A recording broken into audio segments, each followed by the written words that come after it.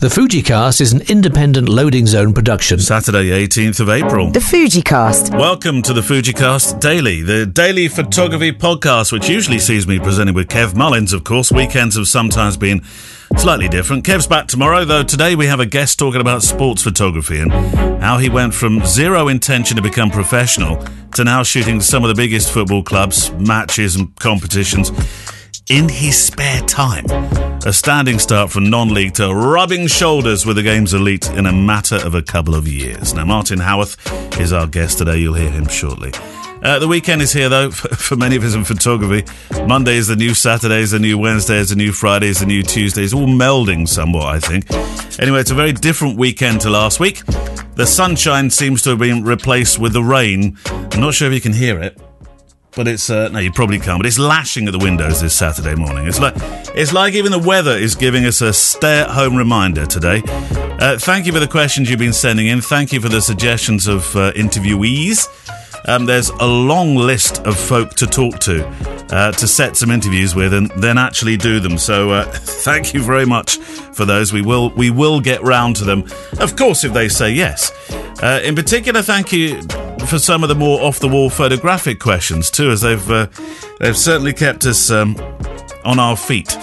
Some of the questions have been about whether or not the daily will continue in any way, shape or form after our individual lockdowns or stay-at-home orders start to relax. I know it's been a form of friendship for some, an extended community in that time as well. The Facebook group has grown. The thousands of comments and engagement across a week have been really heartening to witness. We always said we wanted a safe place for photographers of all interests and standards to hang out. And I guess this podcast is one, but the Facebook group is certainly another. Somewhere where the language and respect for each other was somehow different to other groups that we'd witnessed. Let's just leave it at that. And though occasionally it goes a little awry with the odd posting that raises one of our moderators' eyebrows, on the whole, it has become a sanctuary, no matter what you shoot, which kit you use, whatever brand you're interested in, or whether you're professional or simply somebody who likes to make pictures for the sake of making pictures when you can. So you're very welcome to join us. It's where you can engage also, of course, with the daily challenges. So will the dailies continue? Probably not without some form of commercialism, no. Because at some stage, Kev and I, we need to be out there again, making pictures to fund our families once again. But we've learned a lot from this period. We've had a fair few chats about the future of the cast and the community. So there is a little thought around an extension of the regular show, something additional. You've asked about events, and we've been thinking about that too. Suffice to say, it probably wouldn't be fair to say too much without firm plans in place, and of course without Kev being here to talk to as well. So this is a watch this space hint of things to come. So, to today's hangout, Martin Howarth recently left the army after 16 years service, rejoining Civvy Street to work within the railway industry. We've been asked about sports photography of late, more specifically how difficult it is to enter one of the most competitive arenas, football, or if you will, soccer photography. So it seemed a good idea to connect with a photographer I know who's at the start of the journey, rather than 5, 10 or 15 years established. And there is a kind of a left turn at the traffic lights in this particular hangout, which has got something to do with Captain Tom. Anyway, let's start with Martin Howarth. Did you learn your photography skills, by the way, in the army? I'd always liked photography. I remember getting into it, or first getting an interest in it when I was about 10 years old, but I didn't actually do anything with that interest for about another 20 years. And then I went to Uganda on a short trip with the army, and then I was going back there. And when I went on the first trip, one of the guys I was with had bought himself a Fuji X-T1. Oh, right. And we spent about a week out there. I was just watching him with this camera thinking, I really wish, I had that camera. I've been thinking about getting one for a while. Mm-hmm. And because I knew we were going back, I came back, bought myself a Fuji X-T1, and my plan was to go back to Africa and just, spend a couple of weeks when I had some downtime shooting the locals. However, at the time I was doing a lot of running. I was big into my half marathons at the time. I think I'd done about 12 up to that point that year. One's enough, for heaven's sake. Yeah, but I mean, I was really into it. I think I've got a bit of a binge personality, and when I get into one thing, I really get into it. Well, there are worse things to binge on, probably. Yeah. So I was doing loads of running. I just bought this camera. I was just about to go back to Uganda. and I was playing a charity football match down at Welling United. It was actually for Carlisle Flood charity. Yeah. Carlisle's obviously flooded 2 times, I think, in 10 years. And Carlisle's your team, isn't it? So that yeah, makes sense. So originally from Carlisle, big Carlisle United fan. And we played down in Welling in the FA Cup the weekend that Carlisle flooded for the second time. Oh, my word. So we managed to get a charity game set up between the Carlisle United London branch supporters club and the England supporters club, their football team. It was played at Welling. Playing in that game, was actually playing up front with Jimmy Glass, the goalkeeper who scored to keep Carlisle in the Football League back in 99. Oh, God, yeah, a legend. The absolute legend, yeah. So I was playing up front with him at the time, down at Welling United, last 5 minutes. And I stuck my studs in the ground, turned, and my studs stayed planted, and there went my ACL. Oh. Yeah. Ended up getting carried off the pitch by Jimmy Glass and John Gorman, the ex-England assistant manager, and I suddenly found myself out of action for like the next year and a half. Couldn't run, couldn't go to Uganda, but I had just bought this camera. So it was a great opportunity for me to really get amongst it and start learning about photography and seriously getting into it. And as I say, I've got a bit of a binge personality. I think I went from just having a slight interest to it into it took over everything for about the next 6 months. So actually you hadn't got any idea really prior to that moment of photographing football. It was these are circumstances that happened due to an injury, and you thought, well, what can I do? I love football, so I'll watch and photograph it instead. Yeah, it was about a year. So I spent this time that I was injured really getting into photography, shooting pretty much everything I could, and then I started thinking, I wouldn't mind shooting a bit of football. So it'd been a year. I started to research a bit of sports photography kit, started buying that, and then once I bought the kit, I was kind of committed because it's expensive stuff. So yeah, but I think a year had passed, and I got in touch with Biggleswade Town, who play in the Southern Premier League Central, I think it is. I'd messaged a few clubs up to that point. I'd shot a couple of non-league games, Rushden and Diamonds, that kind of thing, clubs around me. Yeah. And Biggleswade were just next on the list, really. And they said, yes, we'd love you to come down and shoot a game. In fact, we need a photographer. Do you want to come for the whole season? And it was like, I've only shot 3 games. I don't really know what I'm doing. But yeah, absolutely. Were you essentially professional for them, or were you volunteering your services for them? Everything at that level is volunteer. I think maybe the people who work in the bar on match day get paid. Yeah. A minimum wage for working behind the bar for a few hours. But all the staff, the full-time staff, they're all voluntary. Yeah. So really, it was like grassroots football was grassroots football photography. I mean, you start there, no money, you do it for the love, and you work up from there. Yeah, I kind of went from shooting no football to shooting it almost, every week, pretty much. How did that fit in with your work life? I mean, people often talk about work-life balance. Yeah. You sound like you didn't have any. Well, at the time, I'd moved into a training role, so I wasn't away too much. Monday to Friday, there would be periods of the year where I'd have to go away for a couple of weeks, but I knew when they were. So I was around quite a bit, so I could commit some time with it. But it was, doing Monday to Friday and work, and then Saturday at the football, I kind of chill out a bit on the Sunday. People talk about accreditation, don't they? There's this really important word. Are you an accredited photographer? I assume you are now. Yeah. But to get to that stage, it sounds like it wasn't so much running through hoops. It was just offering yourself out to the smaller clubs and then letting it organically develop. Yes. So how it works, so you've got Football League and Premier League accreditation. I think conference, so step 1 and 2 of non-league football, you need conference accreditation, or national league accreditation, sorry. And then below that, it's pretty much up to the clubs. So some clubs say, yes, you can come along, but you need to have your own public liability insurance, that kind of stuff. Just so with this word accreditation, what does it actually mean? What is it, a badge or some certificate? For me, it's just a card, a media accreditation card that I have. Yeah, and that just gets you access to the matches. Right. I don't apply for it myself, so the agency I'm attached to, they apply for it on behalf of me, for the agency. Let's talk about kit. What's essential? What do you take? So, on a match day now, I travel with 3 cameras, all Nikon. I've got 400mm, 2.8, 70 to 200, 24 to 70. I've also got a 14 to 24 that I use to get some nice wide-angle shots of the stadium before the game.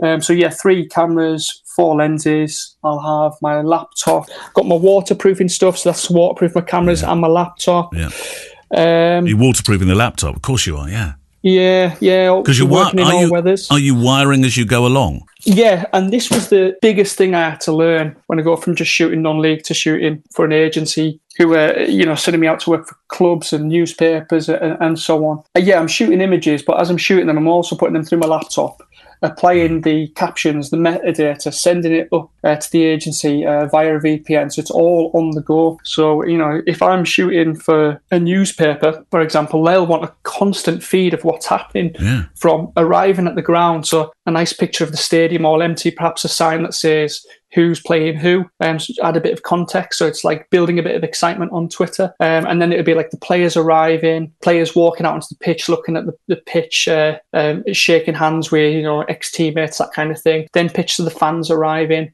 Players are warming up beforehand, the manager's shaking hands, then the match action, getting some pictures of the fans throughout the match, just so there's a constant feed. So, you are kind of doing that all as you go. So there's a format, isn't there?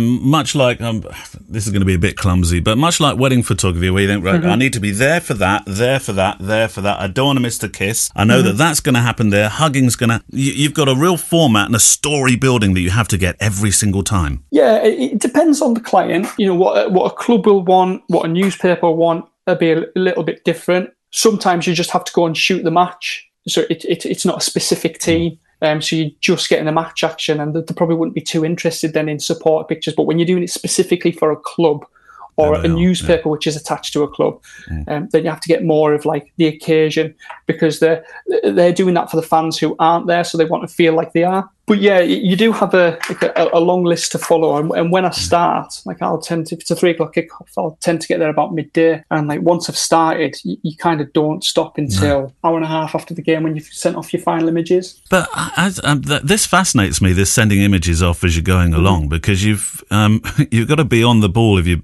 pardon the pun, because you're watching the match, shooting the match, sending images. Well, while you're sending an image, because you're very much working on your own doing this, there's stuff still going on that you need to be aware of. Yeah. How does that work? How do you balance that? When the ball goes out of play, doing a lot of editing, a lot of writing captions, that kind of stuff, when the ball's up the other end. But I've always got, I'll have my 400mm on my shoulder, I'll have my 70 to 200 around my neck. So whatever I'm doing, I can just drop everything, pick up the camera and go to the action. You are obviously keeping one eye on your laptop, one eye on the game, listening to the crowd's reactions if you have got your head down. With the goals, it's really important that you get the goals and the celebrations away as quick as possible. So again, if I'm working for a client's a newspaper and this is going on their Twitter feed, they want to put on their Twitter feed, so-and-so scored for this team, and they want a picture of that person then running away celebrating. Pretty much immediately. It's no good if that's like 10, 15 minutes later. No. So as soon as that goals happened, that celebrations happened, I'm straight onto the laptop. Whilst the players are probably walking back to the centre, doing a very quick edit, playing the metadata and the caption and getting it off to them, so that 2 minutes later on that Twitter feed, you'll see the goal scorer running away celebrating. You've got to work very briskly. And editing wise, you must be one of the fastest editors I probably know. How much editing are you doing to an image? What are you doing with it? Is it raw, or are you working straight out the camera with JPEGs? I use JPEGs. RAW would just clog up my laptop. If I shoot other stuff like non-sports, I'll shoot RAW, but JPEG for football. Right. And do all photographers tend to work that way? It's JPEGs, get it out quickly. You've got the colour is pretty much accurate straight away coming out of camera. Is that how everybody works? I think so, yeah. There are a couple who shoot RAW. Why did you choose Nikon, by the way, above Canon or indeed Fuji? Because there are Fujifilm sports photographers. We've spoken to some of late. The first couple of games I shot, I used just my Fuji X-T1 with, what was the lens again? It's the 70 to 200 equivalent. So the 5140, yeah. That's the one, yeah. So the first couple of games I shot using that, but it wasn't ideal for sport. I think it's like 6 frames a second or something. So just when I was getting used to it, the first few games I was using Fuji. The reason why I went with Nikon was at the time I was in the army. And it's an army camera, yes. I was I'd just done a selection course from an army photographer, to transfer to be an army photographer.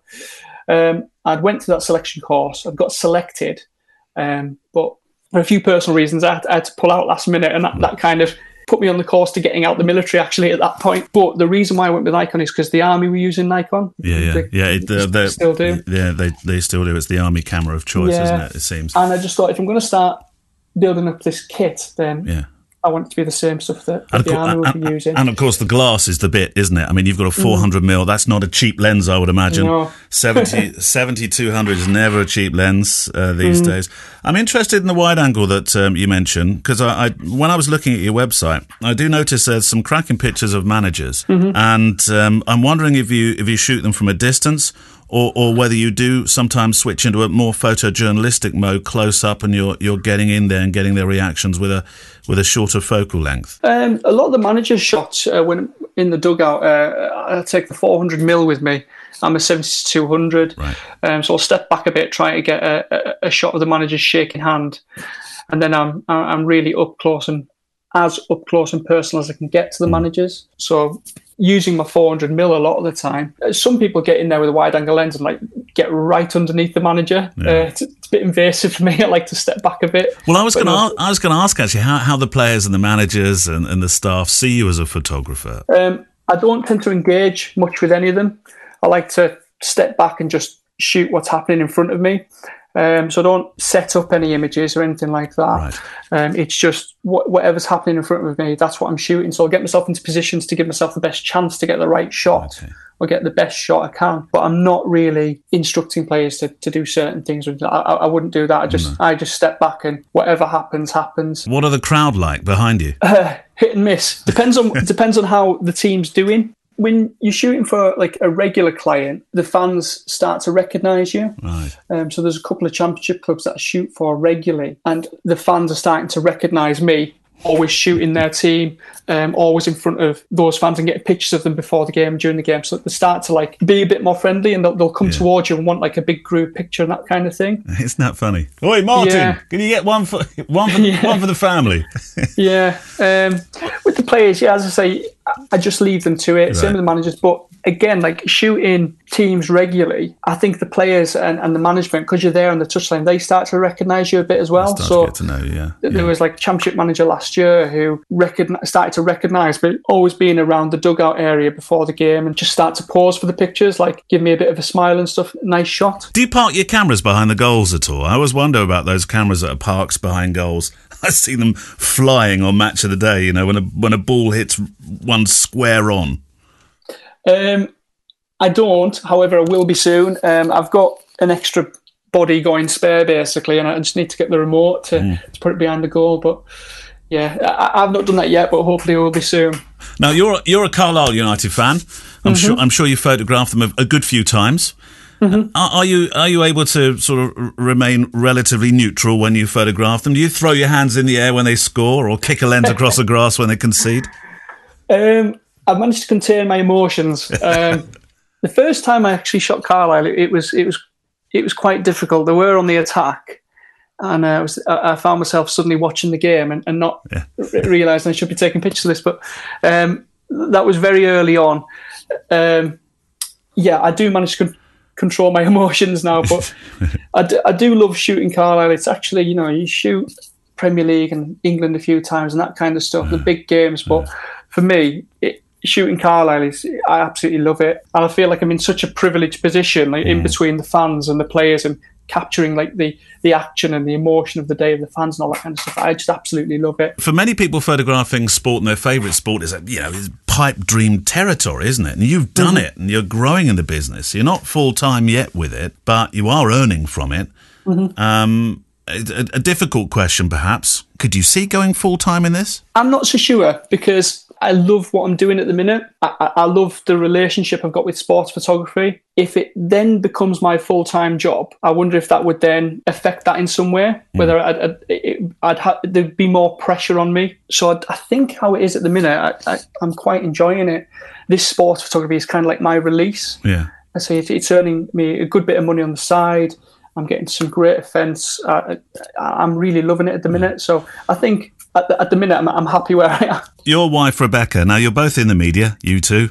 She works as a reporter. And we were talking about this particular chap the other day. Your wife said to you, only a couple of days ago, I'm off to go and see somebody called Captain Tom. Nice story. What a story that's turned out to be. This is the chap that's walking around his garden with a walker, isn't he? Yeah. What did he say he was going to do again? So it was last Wednesday. My wife got sent out to Captain Tom to do like the initial story. It was like a local story. It was just something that was nice, a good news story in amongst all, the rubbish which is happening at the minute. So she went along, met Captain Tom, spoke to him like, what are you wanting to achieve from this? He went, I just want to do all I can for the NHS. We're looking to raise £1,000. And he's how old again? He's 100 on I think it's the 30th of April. 100. Okay. So he's doing 100 laps of his garden for his 100th birthday. I think today he's just achieved his 100th, actually. But yeah, in the space of 1 week, he's gone from looking to raise £1,000 to, I think it's currently just over 12 million. That's telethon money, isn't it? If Captain crazy. Tom was hosting Children in Need, they'd be proud of that figure. Yeah. Yeah. And especially in the last 2 days, it's gone from 1 million to just over 12. But it's amazing. He's doing an amazing job. I can only see that growing. Absolutely. Tom, get out there, do another 100 laps. But hopefully he'll get some kind of recognition at the end of all this. I think he already has.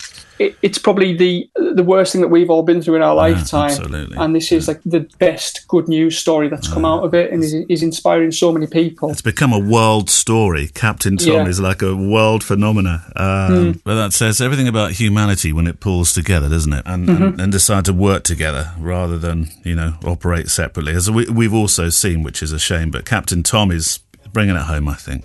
Martin, pleasure to talk to you. I bet you can't wait to get out there again for the football clubs to open their doors. Yeah. I don't suppose you have any inside knowledge of when that might be? I don't think anyone in the world knows when that will be. But yeah, good to go whenever it is. Yeah. Might be back in time for some nice weather as well. Well, thanks to Martin Howarth, and thanks to his wife Rebecca for helping to bring that story of Captain Tom to the fore. Every day we've mentioned Captain Tom. Within hours, the total changes, and it probably has since talking to Martin a couple of days ago. So as of recording these words at 7:57 a.m. UK time, we've gone past the 20 million mark. I say we loosely. Captain Tom has gone past the 20 million mark. I love that piece to camera by Prince William where he described Captain Tom as a one-man fundraising machine. So anyway, we're 12 days from Captain Tom's 100th birthday, and it looks like a modest squadron of socially distanced RAF Spitfires will be providing him with a fly past on the big day. It's what it looks like, and let's fingers crossed that will happen. Anyway, back with Kev tomorrow. The Fujicast is an independent Loading Zone production. Email the show with your questions and words of wisdom to click@fujicast.co.uk. Email any complaints and political nonsense to our wives, who will deal with your comments in their own good time and in their own good way.